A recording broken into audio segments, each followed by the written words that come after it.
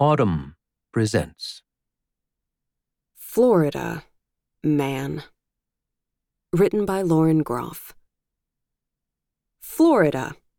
Surreal state, plastic state, state of swamp and glitz, state as object of the lust and ridicule of the other 49, state dangling off the body of the continent like, well, a hanging Chad.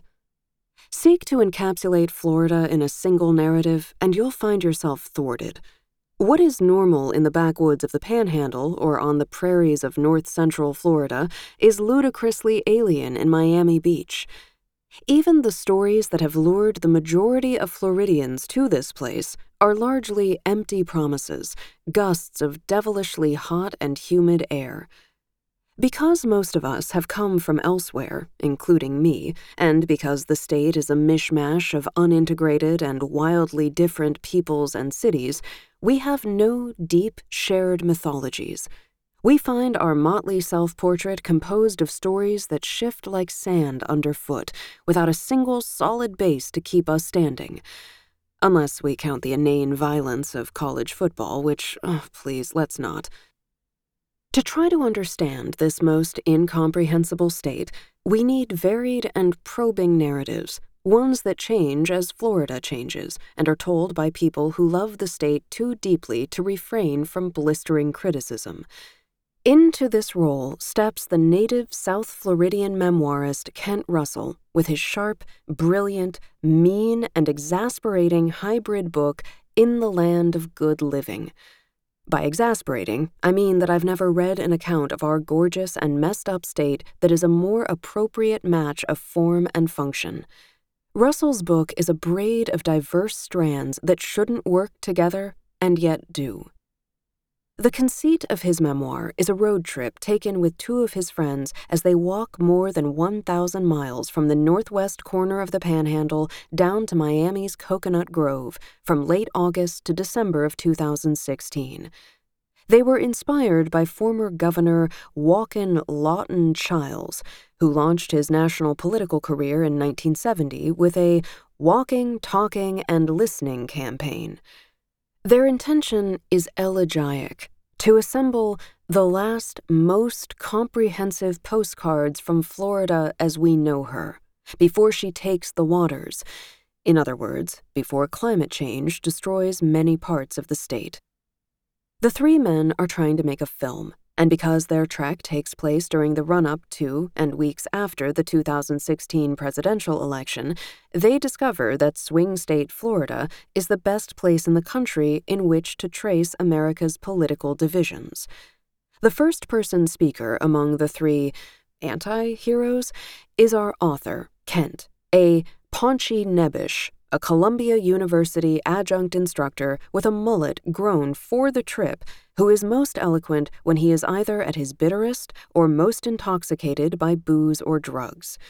His friends are Noah, a former Marine turned client investigator at J.P. Morgan Chase, who is given the best punchlines in the book, and Glenn, the cameraman, a blonde, blue-eyed, dad-bodied Canadian whose optimism is slowly infected by the reality of Florida, until he becomes, by the end of the journey, hilariously bleak. The spirit of Don Quixote presides over this buddy trip plotline. Florida is so deeply quixotic that it probably does require 3 separate Sancho Panzas to refract its delusions. There are even multiple versions of Rocinante, Quixote's placid, bony horse. First, an Office Depot cart with a mean torque, christened Rolling Thunder, which carries the film gear and Kent's backpack. Then a Victorian-esque baby carriage called Rockabye Thunder. Then a jogging stroller called Joggabye Thunder. Like Sancho Panza, our 3 errant philosophers are sometimes reluctant, sometimes avid participants in their adventures. They go out on a shrimping boat with Trump supporters. Homeless people and alligators beset the friends' tents in the night. At one point, they accidentally pawn their equipment for cocaine. They have multiple guns pointed at them on their journey, the first by a woman who thinks they've got some IED-looking thing in their cart. Their feet disintegrate over the many miles. They get trashed on White Russians during a false alarm hurricane and get even more trashed at Epcot with an aspiring Jesus who unofficially performs miracles at the Holy Land Experience theme park. They get lap dances in Tampa. They devolve into fisticuffs among themselves like the overgrown, overprivileged, overeducated white boys they are. Because the book is about the film that the men are making, many of the scenes between the buddies are written as though they are in a screenplay. These parts are funny and charming and, perhaps weirdly in a nonfiction book, have the distinctive tang of fiction. Or perhaps this is appropriate. As Russell says in a closing author's note, this book is about Florida. To write a 100% factual book about Florida would be like writing an on-the-level guide to fraud. The proceeding is as Florida as can be, the real story built upon the true story. Throughout, Russell gives us the accepted story of Florida, then the actual, far darker story. That old canard about Ponce de Leon finding Florida while looking for the Fountain of Youth, it's a lie. De Leon stumbled upon the place in 1513 when looking for a better one, and years later, when he tried to colonize the area for the Spanish, he was killed by the Calusa with an arrow dipped in poisonous manchineel sap. Russell excels at such delightful nutshell histories, many of which involve a measure of both peril and con artistry. The backstories of air conditioning, hurricanes, orange cultivation, Walt Disney, and Miami, in Russell's telling, all feature some element of wildly ambitious delusion and/or a hair's breadth escape from disaster. Russell is at his best when he offers cultural commentary, dropping his gonzo persona and becoming wickedly insightful. He looks hard at the libertarian funk found everywhere in Florida, which can confound residents and outsiders alike. Russell quotes the historian Gary Mormino's observation that frontier values, fierce individualism, gun violence, a weak state government, and rapacious attitudes toward the environment defined and continue to define Florida. This is true even of the liberal baby boomers who keep flocking to the state and who pride themselves on their nonconformity and resistance to authority, which they see as progressive values. But their stance, in fact, converges with an aggressive conservatism, marked by its attack dog insistence on elevating the rights of individuals to do whatever the hell they want, society at large and the environment be damned. In Florida, Russell observes, liberty is equated with license, in contrast to more noble past visions of liberty as not the absence of constraint, but the exercise of self-limitation. This unrestrained mentality pervades retirement utopias like the Villages, where 66,000-plus active adults over the age of 55 live in a plastic anti-place that they don't really have to care about. Because their hearts are back where they're from, Cincinnati or Minneapolis or Albany, they are unwilling to invest in Florida schools and roads and public services. The state is just a place to let a little sun shine down on their heads, to play a few rounds of golf while they're awaiting death's sickle. Their particular brand of confused libertarianism intermingles with the more common flavor Russell and his friends encounter on their trip. Nearly everywhere they go, they find Trump supporters. Most devastating, even a climate scientist they meet is a Trump apologist. He writes sympathetically that these people belong to a class that has been told time and time again that they are exceptionally free to fashion their social and economic identities howsoever they choose, free to master their fates and captain their souls. Yet everywhere they turn, these individuals are stymied by political and financial powers from whose vantage they appear to be as abstract and insignificant as remainders on a spreadsheet. There is a growing discrepancy between their right to self-assertion and their capacity to control the forces that might make such self-assertion feasible. Russell's most painful observation, the one that struck me where I live, is that the con men in politics who are able to capture the imaginations of these lied-to, thwarted people rely upon tropes that were first promulgated in the academy. Call it what you like, relativism, postmodernism, deconstruction, the lesson is one and the same. The truth is not out there waiting to be objectively uncovered. The truth is made. Facts are fabricated as seen fit by the powers that be, and then consent for those facts is manufactured, enforced. The idiot children born of Derrida and Foucault are alternative facts, fake news.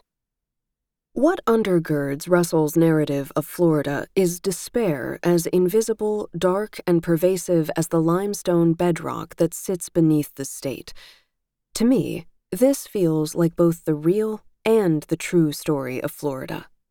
In recent years, the diminishment of the aquifer through climate change and agricultural use, the slow and terrifying death of the Everglades' enormous filtration system, the pressure of salinated waters from the rising sea, the stupidly unconstrained construction and development are all creating an epidemic of sinkholes.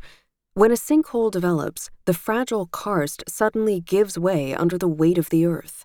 In a moment, houses and cars and people are swallowed up. I write this from the middle of the COVID-19 pandemic, which has had a similarly collapsing effect on Florida.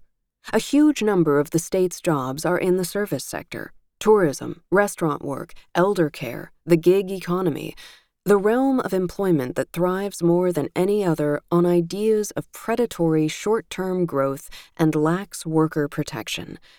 Disney World, that great burbling morass of capitalism, announced it would furlough more than 43,000 of its workers, a move whose effects will ripple into employees' families, both here and abroad, into school systems and food banks, into the very lowest and most fundamental reaches of the social safety net.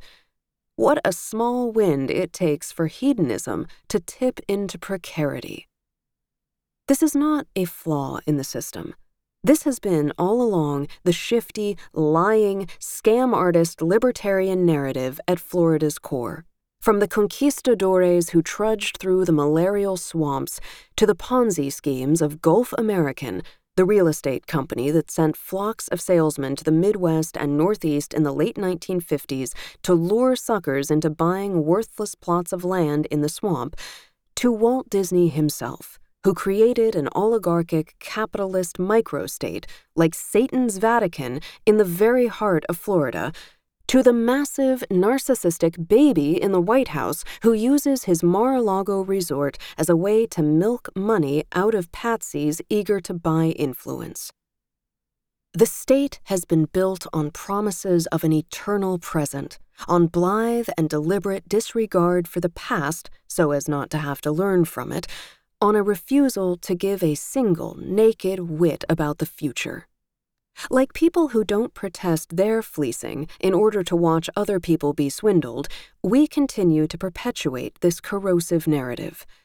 In most elections, Florida votes for precisely the people trying to strip necessary, life-giving protections from our neighbors and from the glorious natural environment that we are dependent on. Which is to say, of course, that the story of Florida is a story, in microcosm, of the United States of America. Does this idea fill you with despondency? Does the thought of Florida make you want to laugh and cry at the same time?